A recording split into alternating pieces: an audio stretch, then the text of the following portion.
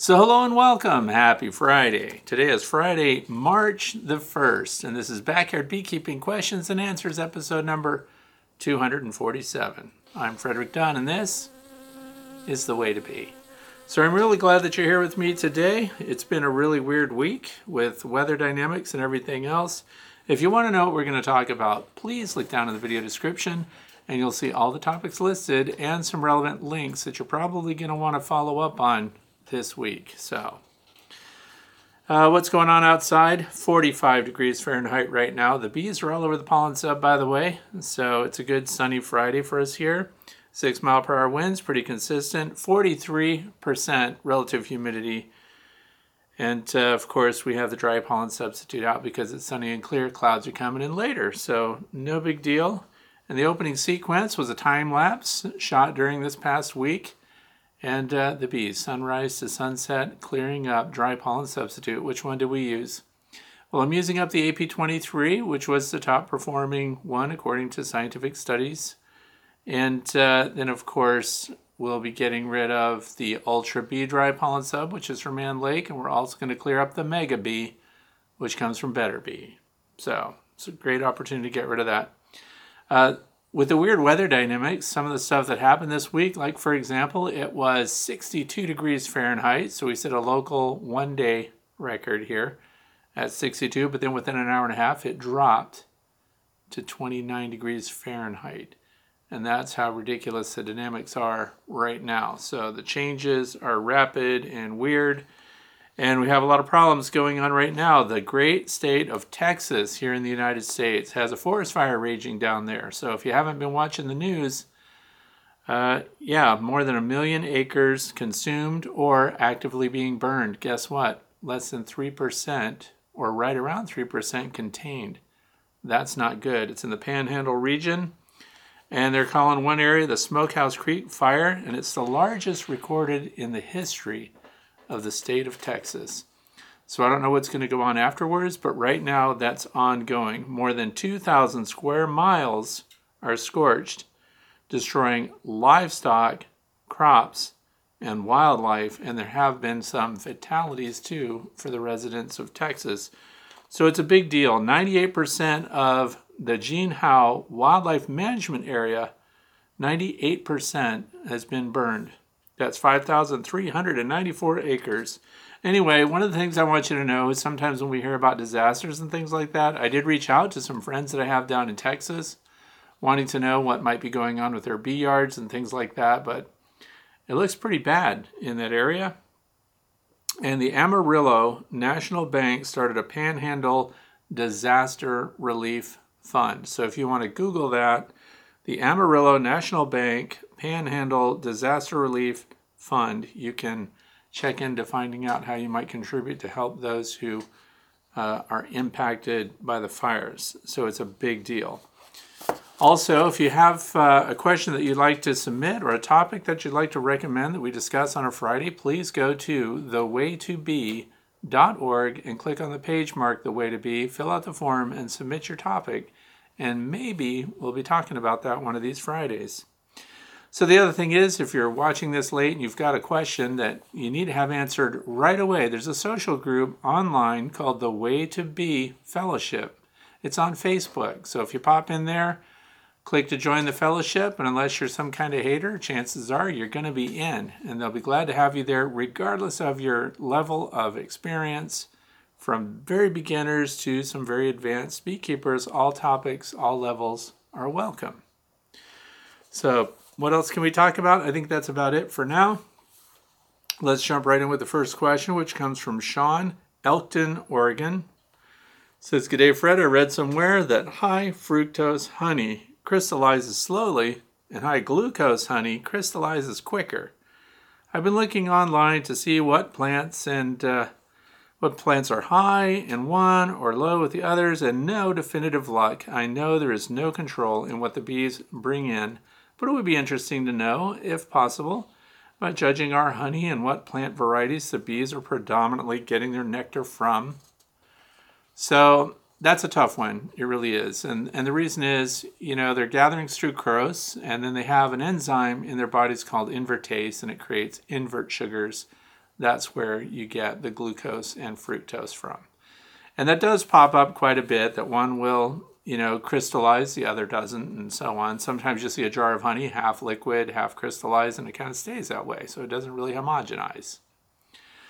But the thing is, when we look at the environment or we think, wow, I really want the plants that won't crystallize. Well, you know what? That changes. Like where I live, throughout different times of the year, different plant varieties are out, different nectar sources are available, and the crystallizing honey usually comes at the end of the year, and that's usually our asters and our goldenrod and things like that. So it's not something that's really under your control. I can understand where sometimes people fixate on that because somebody makes a statement. Hey, if you get this one, it won't crystallize. If you get this one, you're due for a lot of crystallization. So, as you mentioned, it's not under your control because our bees can forage 3 miles in every direction. Most of their foraging happens a lot closer to home than that, but that's the extent of kind of their travel distance. On a practical level, they zip out, they get resources, and they come back. Unless you have some kind of control over large plots of land in areas where you can plant specifically hoping to get one or the other, but I would suggest that you look more into how much value do those plants have for pollinators overall, not specifically the kind of nectar that they're producing, but rather how much nectar they're producing. And I'm going to recommend a book right now. Most of the sources, when you're researching plant nectar quality and things like that, the amount of sugar, some plants produce nectar that's up to 50% sugar. And so that's sucrose, right? But on the other hand, that very same plant early in the morning after a night of rain and so forth might have only a 10 or 15%. So even the content and the percentage of sweetness changes throughout the day. So it's really interesting. The same variety of plant might be producing one thing in the Midwest, and it might be very productive in the Northeast. The exact same plant species, depending on its climate, environment, and environmental conditions, rain, no rain, and everything else, impacts the sugar content of the plant. That's why there's no solid data about it. I highly recommend that you go to the Xerces Society and look at nectar-producing plants, pollen-producing plants, plants that benefit pollinators of all species. So you're a much better friend of the environment if you're planting for all pollinators, not just your honeybees. But they do have a book called The Top 100 Pollinator Plants, right? And they list the species of animals that benefit from those plants and whether or not they grade it, really good and so on, right down to little benefit. So I would pay attention to overall plants that provide for pollinators and not really, I'm not going to tell you not to fixate on it because I understand we're human. We want to know things sometimes just because we want to know them. But I also have no luck finding out that specific breakdown, only that some produce more quantities of nectar than others, and at different times of the day, different seasons of the year.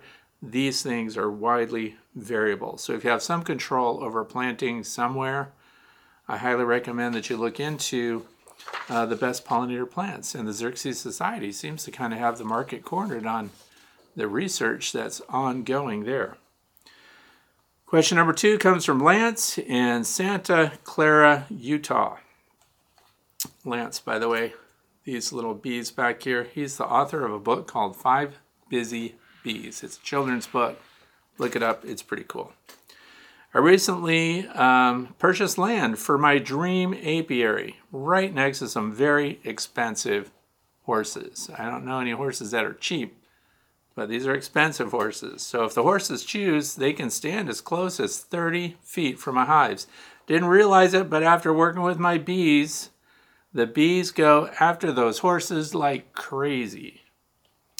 The owner of the horses said he has heard of a bee fence, which causes the bees to go over the fence, which apparently is higher than the horses. And the bees ignore the horses. I cannot find anything about this. Have you ever heard about anything or to do anything like this? Suggestions. I wonder how tall these horses are. Didn't say. Are they Clydesdales? Are they Percherons? Those are my favorites. I want to ride a Percheron and chop pumpkins from the top of fence posts and run up and down the field, but I don't have one. Anyway, the thing is, I think the bee fence that we're talking about, the horse fence, and there's some truth to this, and here's why. If you've ever walked out, so long as you're on the other side of a building from where your beehives are, as I am right here, right now, when you walk out in line of sight of your bees, that's when you'll pick up the one, there's a million bees out there in the apiary, and one or two of them come after you just because you walked into the apiary yard. And it's when they see you, they zip right after you. And there's a lot of discussion about, do they go after the tallest person? Do they go after the people with the highest contrast? So the color of these horses might even play. So because our son is 6'2" or 6'3" or something like that, and he has really dark hair, and he walks into the bee yard, gets stung right away, and I just walk by. I don't know what happened to him, what goes on. But it's the minute they see him, see? So it's after he walks around the building and gets a look at the bees, that's when he picks up the guards. So if you can put up a fence, and there's no specific labeled bee fence, but stockade fences block your line of view. They're also very good at, of course, blocking winds and rough weather and things like that, snowstorms. So, but there's, by the way, a formula for figuring out the height of a fence based on how far away from the fence, downwind of it, there will be a big berm of snow that builds up, right? So it's very interesting, and it has to do with the height of the fence. So there's a lot to check out here. But if all we're trying to do is block the line of sight from your bees to the horses, if they're closer to the beehives, the fence doesn't have to be that tall to block that view. If the fence is farther away, then it would have to be, as described, up to the height of the horse themselves. So we can't have their heads like looking over the fence. And if the bees don't see the horses right there, it's true, they don't react the same. They fly up and over the fence, and they're on foraging duty. Remember, it's the guards that go after the horses and other farm animals. We've had fainting goats, right? Imagine a fainting goat getting stung by a bee, and it faints and falls over. It can't run away anymore. It's just there, fainted, falling over. And it's not a real faint, by the way. They suffer from muscle myotonia, which means all their muscles go stiff. I've had fainting goats fall over and just keep eating grass, just like nothing else is going on. They fall over when they're happy. They fall over when they're startled. They fall over for all kinds of reasons. But you can't have them next to beehives, because if they get stung by a bee, they'd fall over. They also can't have an electric fence, because if a fence shocked them and scared them and they tipped and fell over and fell against the fence, they'd just lay there being shocked. Do you see what's going on? So fences have to kind of suit the situation. Stockade fences are good. Anything that blocks visual contact between the horse and your bees. I hope the horses aren't upwind, because the smell of a sweaty horse, this just came to me right now while I'm talking.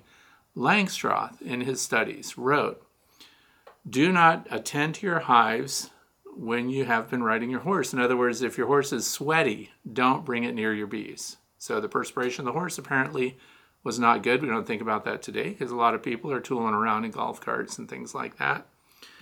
And so getting the horse out of the line of sight, it's the movement, the smell, probably the combination, even the colors, I don't know, but you can block it with a stockade fence. It would not be a bee fence. Anything that blocks their field of view, I think I've pretty much covered that. If somebody does know of a specific bee fence, please put that down in the comment section. If you try to submit a link in a comment below a YouTube video, you'll see the link does not post. That's because they're automatically held, and I do my best to get to them quickly and release them. So feel free to put a link if you know of a really good bee fence. But there again, closer it can be shorter, closer to the animal, it must be the height of the animal, and so on. Question number 3 comes from Shelley from Andover, New Jersey. I got a grow tent, 8 by 8. I put it together in my barn. Heaters in there, couldn't get the temp above over 82. I had it running for a week with 2 heaters, did not liquefy my crystallized honey in the frames. On the Beater Bee site, they had a Honey Super warmer, not cheap, made by Lyson. I bought it, had 2 supers on it. Let's see, with maybe 10 frames total, it says, I thought more space would let the heat get better access. Well, I've not found the sweet spot for the temperature, had it at 90, no good, bumped it up by 5 degrees till I got to 110. At that point, the wax got very soft. There were several frames that were foundationless, that's key by the way, and they just dropped over and made a mess. Took them out, of course, and made cut comb and stuck them in the freezer. set the temp down to about 105, and some of the honey was liquefying, but not enough. And again, this was getting too soft. And so I pulled a few frames, scraped them off, put them in the extractor. Some of the honey spun out, but the frames were still very heavy. What a mess. So I gave up. Now I have open comb on some frames with messy honey and had to clean my extractor on a semi-warm day. Just not working out for me. Guess I will just use the frames for the bees. I did not get this goldenrod honey off early enough and paid a big price for the trials. Just giving you an update. Okay, so we just passed on that update to everybody else who's listening. And the reason is because I did put the word out that you can take honey that's in the cells on the frame. If it's crystallized that way, you can warm it up. And it does take a lot of time, by the way. But the interesting part of this, one is, okay, first of all, these grow tents. And I've also recommended those, so I have to own up to it. The Vivo Sun tents, they're not really thermal. It's a barrier. And so I have to explain that where I keep mine is in the basement. So in the basement, even in the dead of winter with no heat, it's like 55 degrees, right? So that means there's also no moving air down there. And when you turn on a moderate heater, just the containment, just that draping of the Vivo Sun grow tent, it is aluminized, so it has reflective surfaces all over the interior, and that's because it's designed for growing plants, not for heating up your honey, right? But because it's in the basement, I get it up to the high 90s and low 100s pretty easy, and with passive heat just from the dehumidifier and things like that, and fans to blow it around. Because remember, we want the air to move because we want it to be equal temperatures throughout the height. We don't want any stratification where the upper box, for example, might be at 112 or something, and the lower box still be at 89 or 90. If you had just static air, that could be the condition. But out in the barn or whatever, you have a more challenging situation. So a couple of things come to mind. I've often thought, if you're committed to processing honey and having honey and doing this in the future, and you've got a barn already, I would give serious thought to creating a room in the barn that is heavily insulated. I'm talking R30 on top. And the sidewalls just as thick and insulated as you can make them, and have an insulated door on it. Because here's the thing. The energy is expended getting these things up to temperature. And once they are that way, the interior of that space is going to be very easy. If it's well insulated, it's going to be very easy to retain the heat that you have established there. It only costs you money every time somebody opens the door and a gust of wind blows in there. So you can put the R factor as high as you want. And don't forget to insulate the floor too. So there's insulated mats and things like that. You can use double bubble underneath indoor-outdoor carpet. You can do a lot of things, right? But so insulation is going to be really good. I think Michael Palmer has a hot room that's like at 98 degrees, and they keep it there for a long time, and that would decrystallize your honey even in the frames. Now the second part of this that's very important for the beginners that might be buying equipment right now. Here's one of the reasons you want to think about the kind of foundation you have in your frames, or if you're going to go foundationless. Now I use some shallow and some medium frames with foundationless frames in them. Why do I do that? Because we might want to cut the wax out and have cut comb, right? So if you're not going to have cut comb, then they make a plastic foundation that goes in. This just happens to be white. It's got the little corners cut. But this, for example, if it were all drawn out and there were honey in there and it were crystallized or set, as they say, and you put this in a warming room, it's not going to sag or come away. If it is foundationless, in other words, if there's nothing in here, it is just the comb that is built up usually really tight to the top bar underneath, and they'll attach to the sides here. They will not attach to the bottom, which means that often they're not supported by the bottom. So that's the reason also why they can sag. If this is leaning at all, it can also swing out. And you can even have problems with your foundationless frames in the top of a hive on a hot summer day. Inside the beehive, it can sag and slump. So I'm going to recommend for brand new beekeepers that are just starting out that you have some kind of foundation inside your frames. And that's just because rough handling and things like that. Here's an example. This is a foundationless frame, and look at the remnants on it. That's because we use it for cut comb, And we leave these wax remnants on here because it helps the bees build out from it even quicker next year. Well, next year, it's this year. So in the spring, this is part of a shallow super. And let's make that comparison, right? Shallow and medium. See the difference? Not a huge difference, but this cuts out perfectly for cut comb. So if it were at the end of the year, instead of going into storage or leaving it somewhere where it can crystallize, I recommend cutting the comb right away. And as mentioned here, we put our cut comb right in the fridge. Now once it's solidified, freezing it doesn't help. It's not going to liquefy it. All freezing does is help stop it from undergoing any future change, right? So that's it for that one. Question number 3. Question number 4 comes in from Keith. Listen to this town, Yadkinville, North Carolina. Hello, Fred. Had an odd one today. Helping a friend with his hives and found the following. Hive was a 10 frame deep with a shallow on top. Lots of bees, food, but the shallow was full of bullets and looked like a classic laying worker pattern.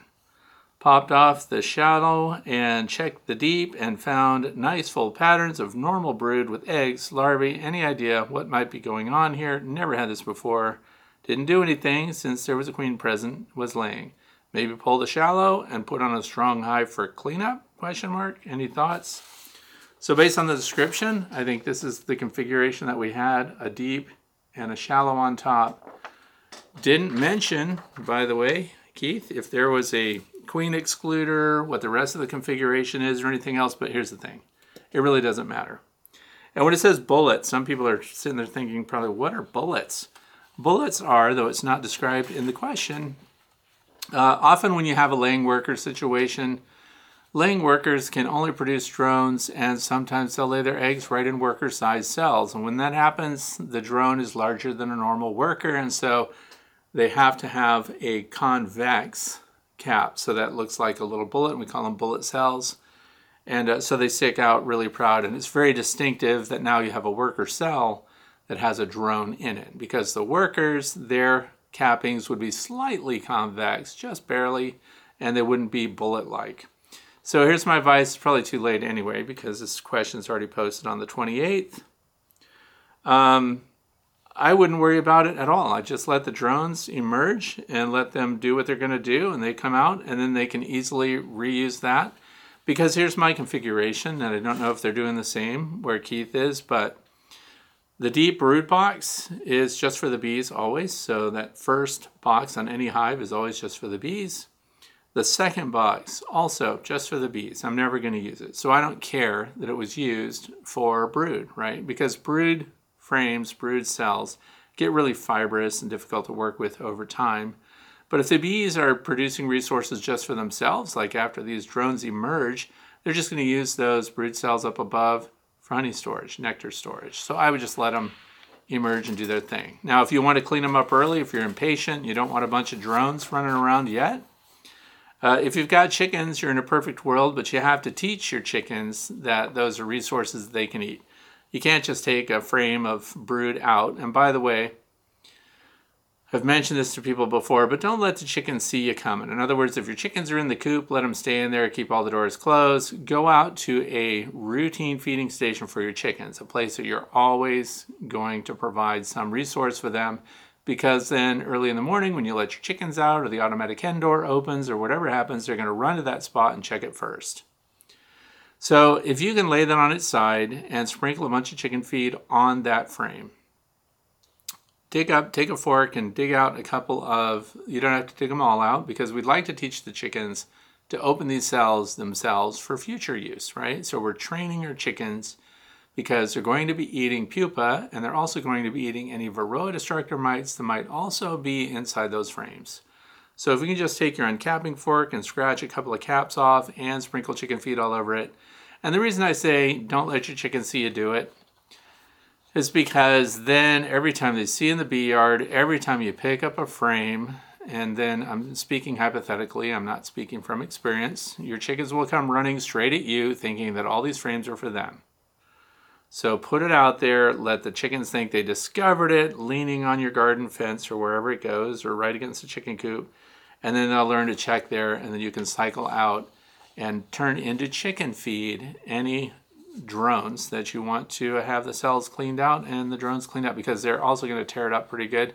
That's okay. And then just put it right back. You don't have to do anything else after that. When the chickens are done with it, put it right back on your hive, and you're probably going to be good to go. But it's not a concern. It's a weird situation, like you said, because there's a laying queen. If you think it's a laying worker, the pattern wasn't very well described. So is it consistent? Was it a solid, frame? Were there several frames of brood? There's a lot of information missing. We're going to go on to question number 5. Patricia from West Haven, Utah. I ordered some medium boxes for honey supers and didn't realize that they came with black foundation. Does it matter if honey super frames are black or yellow? I can't imagine it would be, but just wondered what your thoughts were on it.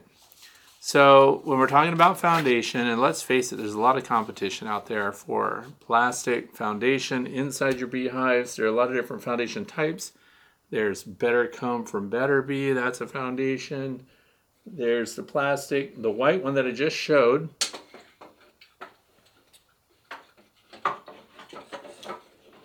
And there are complete plastic frames. This one happens to be from the Acorn Company.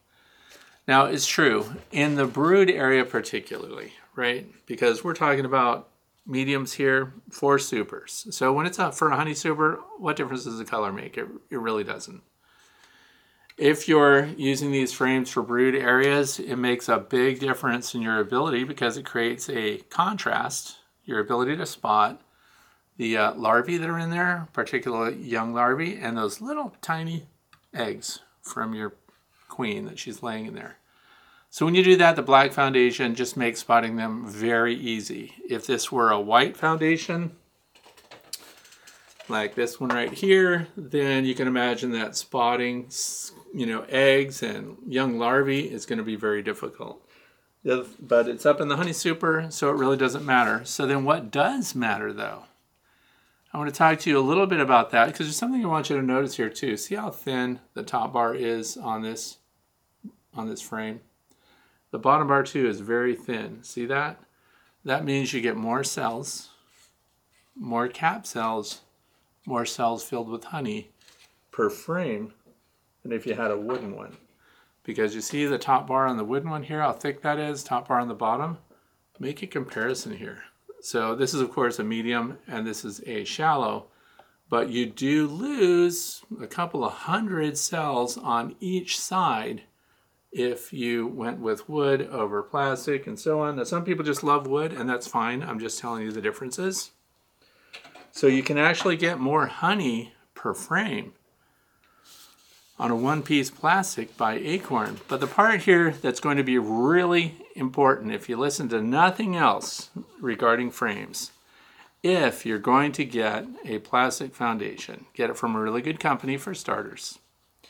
The second part is you want the heaviest beeswax coating on that plastic foundation that you can get. Heavier is better. If they're offering heavy dip, sometimes they'll say, or double dip, triple dip. Acorn offers triple dipped. If you get triple dipped, there is a noted difference. A single coating of wax compared to a heavy coating of beeswax on a plastic foundation. The heavy beeswax foundation will be drawn probably twice as fast. I can't say with great absolution because I don't sit out there and measure it. I don't have time-lapse sequences. I do know, though, that especially when the frames are brand new. Now, once they've been used a couple times, they draw them out really fast because you've left those resources on there. And they do reuse beeswax, by the way. The cap wax is mostly new wax. That's why the cap wax is so sought after for candles and medicinals and lip balm and things like that, because it's brand new and the bees just made it. But they do glom on regular beeswax and reconstitute it and reshape it and reuse it. But if you have provided brand new frames, like you put a whole new super on, you're a new beekeeper, and you've got a bunch of these pristine, brand new medium frames up there, and you just expect your bees to go gangbusters after it, they will, if it's heavy waxed foundation. They will eventually if it has a minimal wax coating. If you put plastic frames out there, I got some years ago and I put them up there, I thought the bees would just wax them up. They have the potential. They certainly could. But you know what they did? They started a second row right next to the foundation, and they didn't build onto the uncoated plastic foundation at all. They built a frame right next to it and just hung it off of that top bar edge. And that's annoying because what do we want them to do? We want them to work the frames the way we give it to them so we can use bee space. That's the other thing too. While we're talking about frames, I'm going to highly recommend you push all your frames together, all of them. They're built, they're designed around bee space. When we look at them from the top and they have these little shoulders that go together like that, that guarantees the spacing. See that little shoulder?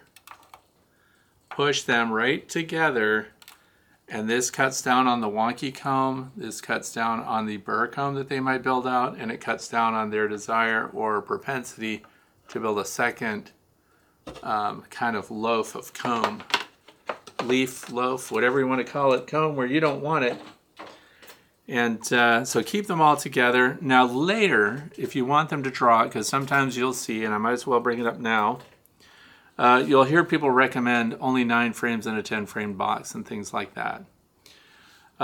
When you do that, you need to leave room so that when you're inspecting your hive, you can pull your frame off to the side and then lift it up so that we're not rolling the bees between the frames, because they'll develop surfaces that match one another, but they can be contoured so that when you pull that frame up, they scrape. And if there are any bees on that surface, heaven forbid, your queen, you potentially roll the queen.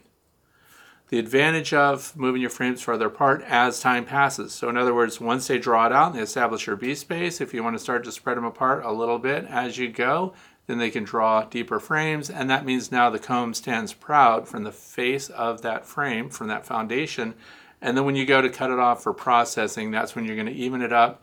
And it makes it much easier to uncap. And then frame by frame, of course, you get more honey per frame.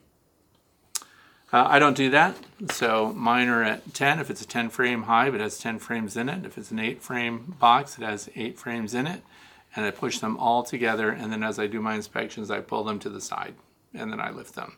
So pull the first one over, lift the second one, and start your inspection process. So lots of ways to do it. I'm just giving you food for thought, and that's the end of question number 5. Question number 6 comes from John from Washington State. That's all it says, no city. Are you doing any kind of research during the eclipse on April 8th? The northwest corner of Pennsylvania will experience a total eclipse, and the rest of the state will experience a partial eclipse. That's right, I am in the path of totality, as they call it. So, and this is, I just happened to pick John's as the one to print out, but several people sent in a similar question. So I'm going to talk about this a little bit. I'm not going to get into a bunch of camera settings and things like that. There are lots of websites that are great for that, and I'm going to recommend one when I'm done talking about the rest of it. So the path of totality, I am in it. Now, heaven forbid, right? April 8th shows up, and we get an overcast day, or it's rainy and stuff like that, because where I live, every motel room is booked. They are talking about it daily on the news.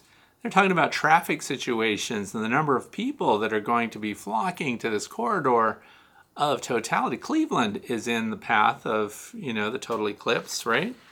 And it's a big deal. I don't want to pretend that it isn't, because apparently a lot of people who have experienced a total eclipse of the sun are moved and changed, and other people sent me emails about other things that are going to happen at that time, which I find very interesting, but I'm just going to glaze over those about, secret things coming from space at that time. I don't want to start any conspiracy theories, so we're just going to talk scientifically about what's going on. So in the path of totality, what am I going to do? All right, I'm going to put out several cameras. Why? Because it's a one-time event, right? We're going to put cameras out to see what the bees are going to do, because that's the other thing. What are the bees going to do? What happens to bees when it suddenly gets dark? Because remember, the eclipse doesn't take very long. It's going to happen, and it's going to be over with. And your bees, we know, can't see very well. They don't navigate by sight very well when it's dark. So when it gets dark, I think they're just going to be grounded. However, what am I going to do about it? Well, I'm going to put cameras out, lots of them. I'm going to have cameras on landing boards. I'm going to have cameras on foraging spots. I'm going to have cameras everywhere. And I'm going to video what's going to happen, including, yes, I'm going to video the sun and I'm going to video the eclipse. Because why not? Here's the thing, I have a friend that shoots for, the space industry, and his camera equipment and his ability to photograph everything is so far beyond what I can do that it's almost a waste of time for us to do it. But here's the thing, might as well do it. If you've got a camera and you're ready to go, I just have some things to talk about. First of all, I want to talk about your safety. These are glasses designed for the eclipse. Here's the problem. There's lots of people that are selling glasses that are good for a solar eclipse. Your glasses need to be safe enough for you to look at the sun, because during the eclipse itself, it's not apparently a risk to your eyes. But before the eclipse happens and right after, it is. So where do you find out? I'm going to tell you, American Astronomical Society. Go there and find out which of these are safe for your eyes. I would not be out there staring at the sun at anything I just grabbed off of Etsy or eBay. And no, you cannot take your number 6 brazing goggles out there and stare at the sun. Don't even think about it. So there are other parts of this too. Safety glasses, so that's it. Here's the thing, what about your camera equipment? Do not point your cameras at the sun. Do not. You can damage the sensor on your camera, so you have to have, there are ND filters, there are called neutral density filters, but there are solar filters, and they're a big deal. And I'm just going to show you. This is the solar filter that I'm going to be using, and it is a filter designed specifically for my lens. It is a 95 millimeter filter that goes on your camera lens. And that's because I'm using a 400 millimeter lens to shoot it. I'm also going to take my best camera body and I'm going to attach it to that 400 millimeter lens, and it's a mirrorless camera. Why does that matter? It matters because the only image I'm going to be looking at on that camera is on the back of it on the screen, because that's an electronic image. In other words, I will never be looking through something like an SLR, which is a single lens reflex where the mirror flips up and you're looking right through your lens without your filter at the sun. Never do it. So the filter needs to be on before you're even looking at the sun through it and getting everything all set up. So that's part of what I'm doing. I'm using a solar filter, and that thing costs fat stacks. So here's the thing. Watch it just be overcast, and it's only good for looking at the sun. But the good news is it's good for photographing the sun at any time. So let's go on. What else are we talking about? Look only through your electronic viewfinder. Do not look directly at the sun. Also, I recommend that you get a remote trigger, because that's what I'm going to have. I'm going to get my heaviest tripod because I want no movement. And I don't want to touch it. So I have a couple options. One is because I want to shoot a bunch of bracketed shots, 3 up, 3 down. So 3 stops lighter, 3 stops darker than what I consider to be the perfect setting. And some of you are sitting there going, what's the perfect setting? And I'm going to say, go to B&H Photo and check out their entire guide on how to photograph the sun. And then they also have a video on how to photograph the eclipse. But if you know how to photograph the sun, you're going to know how to photograph the eclipse. So they go hand in hand, right? So the remote trigger, because that keeps the camera from jiggling, because if you're up there pushing the shutter, then you're going to move the camera a little bit, even on a really good tripod. The other part is you could set the timer. And then once you set the timer to go off in 5 seconds or 10 seconds, it's whatever amount of time it takes the thing to stop shaking after you've touched it. So then the timer will click the shutter for you, and that allows you to shoot at a slow speed, right?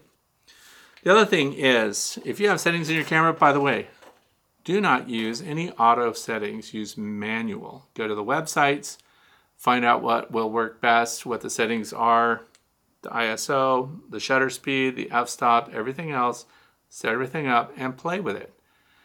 Before the solar eclipse shows up, learn to shoot the sun. Because here's the cool thing that's going to happen. During that solar eclipse, by the way, you're going to see stars and everything. It is a cool opportunity. I'm not going to lie. I was thinking of a larger lens, right? But 400 millimeters is enough. And of course, that front element is large. The other thing is, Don't use doublers. Sometimes people go shopping, you've got an inexpensive camera, inexpensive lens, and you find out that your 200 millimeter lens could be a 400 millimeter lens, a 400 millimeter lens if you use a doubler. Doublers are crap. Let me just tell you right now, I'm on my photographer's soapbox. If you're buying a doubler for something really critical that you want as much detail as you can possibly get, you're going to see degradation of the image. Nothing is going to be better than your camera and a single lens attached to the camera. The more things you put between the lens and the camera, trying to improve magnification or whatever, it's going to degrade your image. Don't do it. So no doublers. The other thing is, don't shoot JPEG, shoot RAW. RAW images collect all of the data. That is your full dynamic range, and you can bring in the highlights, you can bring up the shadows a little bit, you have a lot more control. Not only that, the raw image serves as your digital negative. There's something about JPEG. Every time you open and save the JPEG, we used to call it lossy, and that's because it degrades the image digitally. Every time you open and resave the same image, if it's a JPEG format, it degrades. If you're using a raw image, the raw format, which for Nikon, it would be the NEF format, right? All of the data is preserved and it's non-destructive. In other words, when you open it, edit it, the next thing you save is a TIFF or a JPEG or something like that. And when you do that, you've created a new image. The raw data stays untouched. Very smart, very good, do it. So you're gonna get one chance at this. You're gonna bracket your shots, 3 up, 3 down, like I said. Use your mirrorless to see the shot or an electronic viewfinder. Don't look straight at the sun. And I already said, and get your heaviest tripod that you can get. You can even hang weights on them. Some of them have a hook in the middle. So ankle weights are really good, by the way. So turn your stabilization off if you have that in your camera. And I'm sure all these tutorials will cover all of that. Practice, take shots of the sun because you're already going to get that solar filter. In my case, this is the one in case somebody might look to see exactly which one I'm using. That's it. It's a Nisi filter. And if it's a piece of cellophane or something like that, don't even do it. Try not to stack filters because every filter you stack is another layer of glass, is another degradation of your image. The fewer layers of glass that you have, the better it's going to be. You want as few things between the source that you're shooting and the sensor that you're trying to land that image on as possible. So, and follow the link. If you can't find it at B&H Photo, and look up the tutorial on photographing the sun, and they even have another one on just the eclipse, but the sun will be the most critical one for you. If you can't find it, look down in the video description and you'll find that link there. Lots of good stuff. And also, if you don't have one, that's where you can find that same website, Adorama, B&H Photo. Those are both big camera companies that sell all the gear.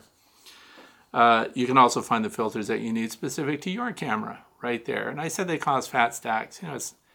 It's a couple $100, but just for one event that everybody else is already going to photograph out the wazoo, and that everybody's going to be sharing their sweet pictures on social media, and the best ones are going to be taken with people's cell phones, which I highly recommend you do not do, but you can't tell people stuff.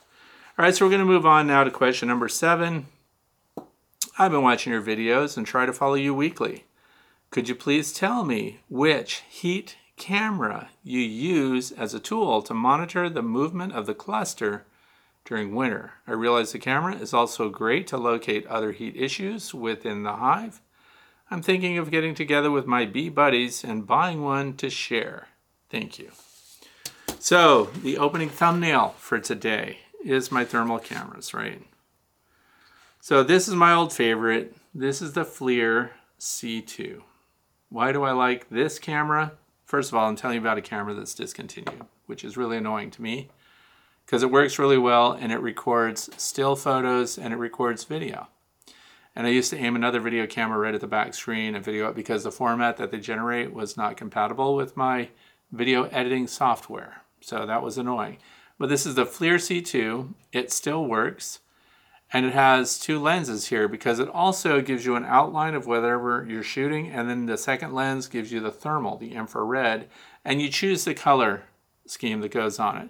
So why am I telling you about one that doesn't work anymore? If you can get a hold of a FLIR C2 for a couple $100 or whatever, these things are great. Look, it goes right in your pocket, has a little lanyard. You can wear it around your neck if you wanted to.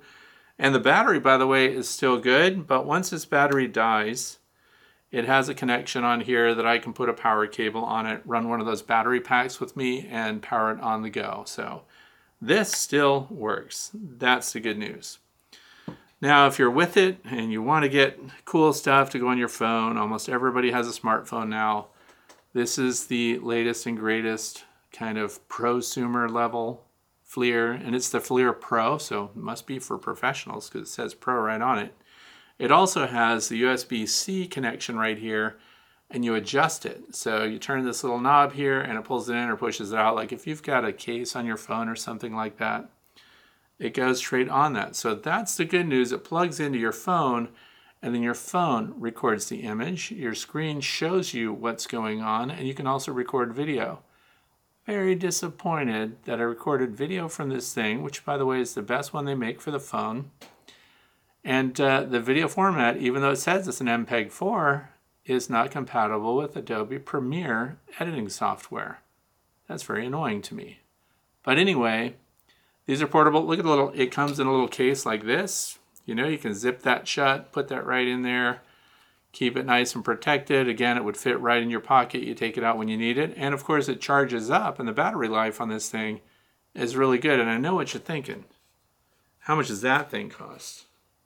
They're expensive. This little gadget right here, it costs more. Well, this brand new was like $400, so it was expensive at the time. This right here sells for $349.99 because I just checked it on Amazon before I came here. But here's what I did not expect. Right now, they're 24% off. So this thing right here is normally $349.99. It is $265.73, and you have it tomorrow. So for those of you that want to do that, I don't know anything about anything else. FLIR is something that it's a company that provides a lot of military stuff too. So thermal imaging, as is mentioned here by, it says Giselle. Okay, so that, I don't know if I said the name at the beginning, but Giselle here says they want to get one from their club and then share it. The other thing is you can go around your house and see where your insulation isn't good enough. You can see where you've got outlets on your outside walls that might be leaking cold air. You can see if the insulation trim around your doors is failing. So it has a lot of practical uses. The other thing is you can look at circuit panels, circuit boards, and things like that and see where the hot spots are, where a short might be about to happen, where the conductors aren't thick enough to carry the current that's going through them, so they're heating up. Potential fire hazard later. You could save your whole house just because you talked your significant other into buying this for you because you absolutely need it so you know where the cluster is in your beehive. So here's the other cool thing. This works the same. They work the same. They've got the same little dual lenses there. So one will show, and you calibrate it for how far away you are from the source. So if you're a beekeeper, sometimes you'll see that the thermal image is off a little bit, and then the outline, if there's where a bee, the outline is down here and the thermal image is up here. You adjust the distance until they overlay one another exactly. So then you can see which bees specifically are heating and which bees are not. So when you're looking at a frame of brood, who are the heater bees? Because I had somebody write me several times that was very convinced that I needed to explain to people that the drone is generating heat for the brood. So I go out of my way to video the drones to see if they're generating body heat to help contribute to the warmth of the mass over the brood, whether it's capped or open larvae, right? And I've not yet found a single drone that was serving as a heater bee yet. I'm not saying they can't. Physically, they're present, so their physical body being present, just like you fill a room with people, they're all going to warm the room, whatever their body temperature happens to be. But I've not seen a drone yet functioning with thermal scans as a heater bee. While we do see the workers there getting in a cell, warming the 6 adjacent cells and really cranking out the thermals in there, really working hard. And so it's really interesting to see, also when you're looking at clusters of bees on branches and things like that, you'll see little spots of bees that are keeping things warm, and the rest of them that have really gone kind of dormant and allowed their bodies to get really cold. So it is an interesting, fun tool. Is it going to pay for itself? I don't know. Because remember, in a way, it's just giving us information for information's sake. Now, if you spot a short in your electrical wiring somewhere that could result in a fire, I would say then it paid for itself. But if you're just looking at beehives, it shows you where they are. It's nice to have. It's fun to know. And we know then when the cluster's all the way at the top, and then we know they're consuming their emergency resources. So it is a lot of fun in that regard. And if you're a business, if your bee business is something, then that's a write-off as a tool. So who knows? But those are the only ones, by the way, that I recommend. I did piles of research on it, but there again, I have to say that I was biased because thermal equipment sold to the military under the Department of Defense contracting is usually from FLIR. So they have a lot of military applications out there. So anyway, that's it. They're on sale. They make them for your iPhone. They also make it, of course, for Android. So they have one of each. And this is one of the weird situations where the Android version is more expensive than the iPhone version. That's backwards. iPhone people are the ones that are supposed to get ripped off, not the Android people. We're conservative. So anyway, moving on to the fluff. So that was the last question of the day. So we're going to talk about some other things. I'm going to highly recommend, for those of you who are in the northeastern United States, we're getting a transitional period, right? So the dry pollen sub is out there and the bees are all over it. So they're getting it like they're desperate, like they've never seen pollen sub or pollen resources at all, and they really need it really bad. So they're flying back, and we were walking around looking at the landing boards, and we're seeing the pollen is coming in. It's very obvious which ones are in the pollen sub because they're cookie dusted. They look like a powdered donut coming back. And so when they're on the landing board going in, we know that they've been in the pollen sub. And so I expected to see high numbers of the pollen sub bees coming in, but it wasn't. It was like every fourth or fifth bee going into the hive was the cookie dusted pollen sub bee. And others were bringing in pollen on their corbicula. So those are the hind legs that they have with a little indentation in it and the stiff hairs to hold the pollen on their legs. They were bringing in pollen from other sources, and it was really cool to see the differences. So that means right now in the environment, there is already pollen available to your bees. So would they starve if we did not put out the pollen sub? No, because they're finding it.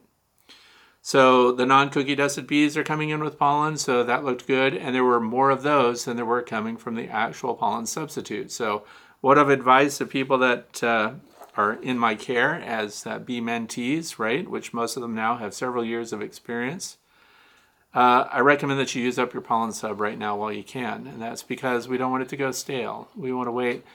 I'm going to wait until fall, and then I'm going to buy replacement pollen sub that will then be fresh. Remember, most of it, let's be with the most critical one, it has about 2 years on the shelf. So if you've got dry pollen substitute, it would be a great opportunity to go ahead and let your bees use that up, and I'm hoping that they do. So the other thing is, some of you are pulling off your fondant packs, your Hive Alive fondant packs, or whatever else you have, sugar that you put on there. This is a Hive Alive fondant pack. You'll find that it's consumed through the middle, but now we've got these bits. So cut all the edges all the way around, peel it back, and I recommend that you turn that into a sugar syrup mix, right? Because it's not going to be any good anymore. The bees are going to be bringing in their nectar, and they're not going to depend on that. So when we start seeing new nectar coming in, you can go ahead and pull those off and then put your piece of wood or whatever you have to close up that feeder hole on your inner cover. It's time to think about doing that. And when would I do it? So the northeastern United States, I would be doing it not this coming week, but the week after. So let them go ahead and finish up on it. And because now it's transitional, so they're bringing in nectar and pollen from the environment. So highly likely that's coming from maple trees.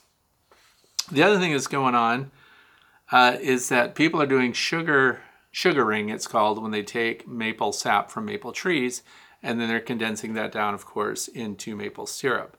The bees are quick to find any leaks, openings, or when somebody said they nailed a swarm trap onto a tree and they immediately had bees going to the swarm trap, but the bees were not going through the front entrance of the swarm trap, They were all behind it. So what's going on? Well, when he drove the nails into the tree to hang the swarm trap, it's a maple tree, and the sap was running, and the sap was dripping out the nail holes and running down the face of the bark of the tree. So the bees were after that, because bees go after any source of sugar. So I think the bees are exploiting resources that they find. Next part is, so liquefy your hive alive, check expiration on all supplements. So all of your feeder stuff, just do a check and see if it's nearing its expiration date. See if it's something that you can make use of. And if not, you're good to go for storage. So, and again, by the way, when I talk to the hive alive people, don't freeze your stuff. Cool, dark, storage is good.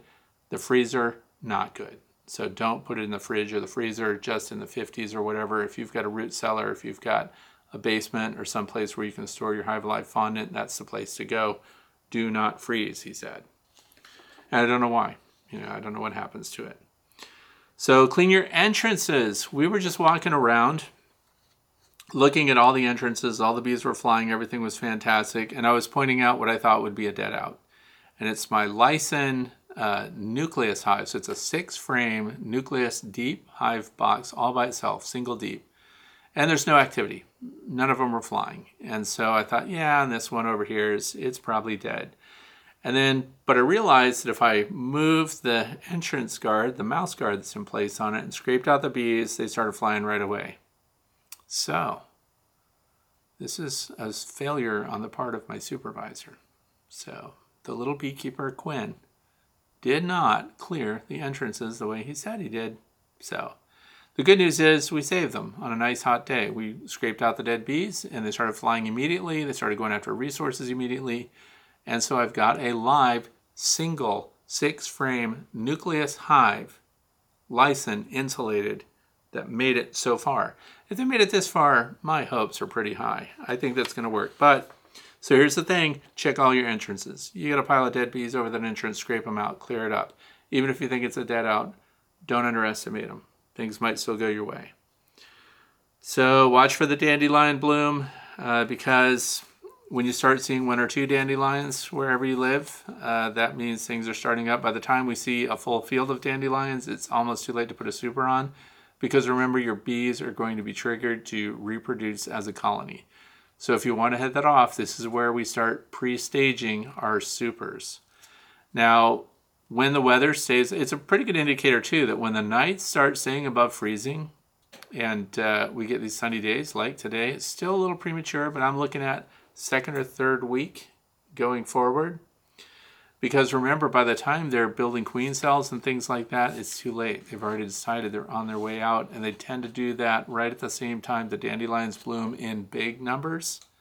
So by the time they've already decided to swarm, it's very difficult to turn that train around. You can, of course, take the frame that's got the queen on it, isolate her, remove her, create splits and things like that. But those who are trying to keep all of their bees in the same hive will need to expand the colony and make room for them early enough that they'll use the space. And the reason I make the distinction of whether or not it's freezing at night is because we're adding space that now is no longer under the climate control kind of the bees in there, and we're opening a space above the cluster, which could cause condensation, but the risk of condensation is greatly reduced once we're above freezing at night. So think about getting your stuff expanded, opening up your entrances a little bit if you want to, and that's going to help. What else? Yeah, so a lot of people are thinking about things to plant. I've talked a lot about hyssop, and today I want to add borage. We talked about this a little bit because last week somebody asked a question about it. Why wasn't I recommending this stuff? And so that made me look into it. It is a non-native plant, but a non-native plant that produces a lot of nectar and pollen. Here's the specs on the back of it. This is good all over the United States. And I bought the 1/4 pound pack, and that's what I'm going to do. Now, it's considered an annual because that was another thing. They didn't say whether it was annual or perennial. So it's an annual, but an annual that behaves as a perennial because it's very good at self-seeding. And it also means that when the birds visit it and things like that, they might be spreading this around So I don't know why I was slow in the uptake, which I often am when it comes to things like things to plant. I got excited about hyssop, and then now there's blue giant hyssop, and there's anise hyssop and agastache, and all this other stuff going on, which I'm excited about. Borage grows from 24 to 36 inches tall. And what else does it say? Lavender blue, and let's see, reach about 2 feet overall. Anyway, bloom with a cucumber-like scent. Borage, and it's edible. So it's a win across the board. If you can't find it, I'm putting a link to it down in the video description. It will be an Amazon link, so that means it's an affiliate link. If you don't want to click on the affiliate link, you can go ahead and go straight to Amazon or wherever else and do your search. This is made in the USA, and it comes from a website called sweetyards.com, sweetyards.com. But if you use an affiliate link down in the video description of any YouTuber, when you do that, a percentage of the sale for some items on Amazon, not even all of them. Some items provide AdSense. It's an affiliate link, so you get maybe a nickel for that sale, which does not cost the buyer anymore. So it's a great way to reward your favorite YouTuber for bringing you information about a product that you ultimately decide you need to have. So this stuff will cover a lot. I'm looking forward to it. Now we are starting our seeds inside this coming week. So all of the grow lights are up and ready to go. All the pots are set out, and we're just going to fill each pot with a soil mix.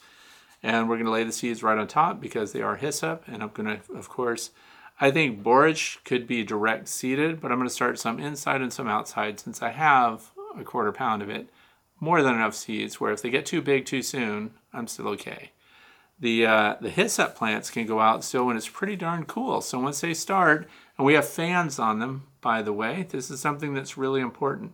I always wondered before, when I looked at people growing plants inside, why do you have a fan on it? Is that to move CO2 across it? Is that to keep the air movement so the plants can breathe better? What is going on with that? But I found out quickly that having fans blowing on them and shifting your fans at different directions and having them in different cycles where they come on and some of the fans are oscillating and so on, this strengthens the plant. It makes the little stems stronger. It prepares your plants for going outside where there is an actual wind when you plant them in your garden or in your pollinator plot or whatever you have. So what it does is keeps your plants really sturdy and weather capable. So that's the big advantage of having fans blowing on your plants while they're developing. They get tougher. You don't get these little mamby-pamby plants that you take out there, a little wind comes over and they flop on their side. That's because you might have grown them in a space with nothing but light, no air movement, and they get little spindly stems. So grow strong plants, use fans, and the fans are very inexpensive. They're low wattage, and they're worth their weight in gold. So what else do we have? Bonus sequences. So at the end, what you're going to see when we close out today, you have some sweet slow motion sequences shot at 1,000 frames per second of bees in flight. But I also want you to see, and I'm going to tell you now what you're going to see. That way, when it's on, I don't have to narrate it, right? So I was walking by my bird seeder, which has black whale sunflower seed in it. No great surprise there. It is the most diverse seed for the most species of birds. And I've said before that the honeybees were in it. I was hearing a weird sound. I could hear seeds falling on the ground underneath the bird feeder. What is going on there? And then you look at the bird feeder and little seeds are being pushed out and they're just dropping out. The honeybees are inside the bird feeder trying to roll around again in the sunflower seed dust, which has no pollen in it. And they're pushing the seeds out, and they emptied the feeder. This bird feeder holds 5 or more pounds of sunflower seed, and the honeybees went in there and pushed out every single seed, trying to get to the dust at the bottom of the bird feeder. That's in the video that you're about to see if you stick around at the end. So that's what's going on there, and I want you to hear the sound and just think about how weird honeybees are. They get no benefit. 20 feet from that, there was dry pollen substitute that they could just fly to and get, but no, they go in the bird feeders. They're like a dog in the manger. They're keeping the birds from feeding at the bird feeder, and they're kicking out. I've never seen this before. This is the first year. This is my 18th year of keeping bees. This is the first time I have seen honeybees push bird seed out of a bird feeder. So, and then the rest is just fun to watch. Bees flying with pollen sub on them, with the wind blowing, and it's exciting. So I want to thank you for watching and listening today. Please submit your own questions. Make comments down below. If you want to submit your own question, don't forget, you go to thewaytobee.org, click on the page marked The Way to Bee, and you can fill out your own topic, and hopefully maybe it'll be something that we talk about one of these Fridays. So thanks a lot. I hope you have a fantastic weekend, and our thoughts are with those that are down in the great state of Texas dealing with an incredible fire situation. Thanks for watching.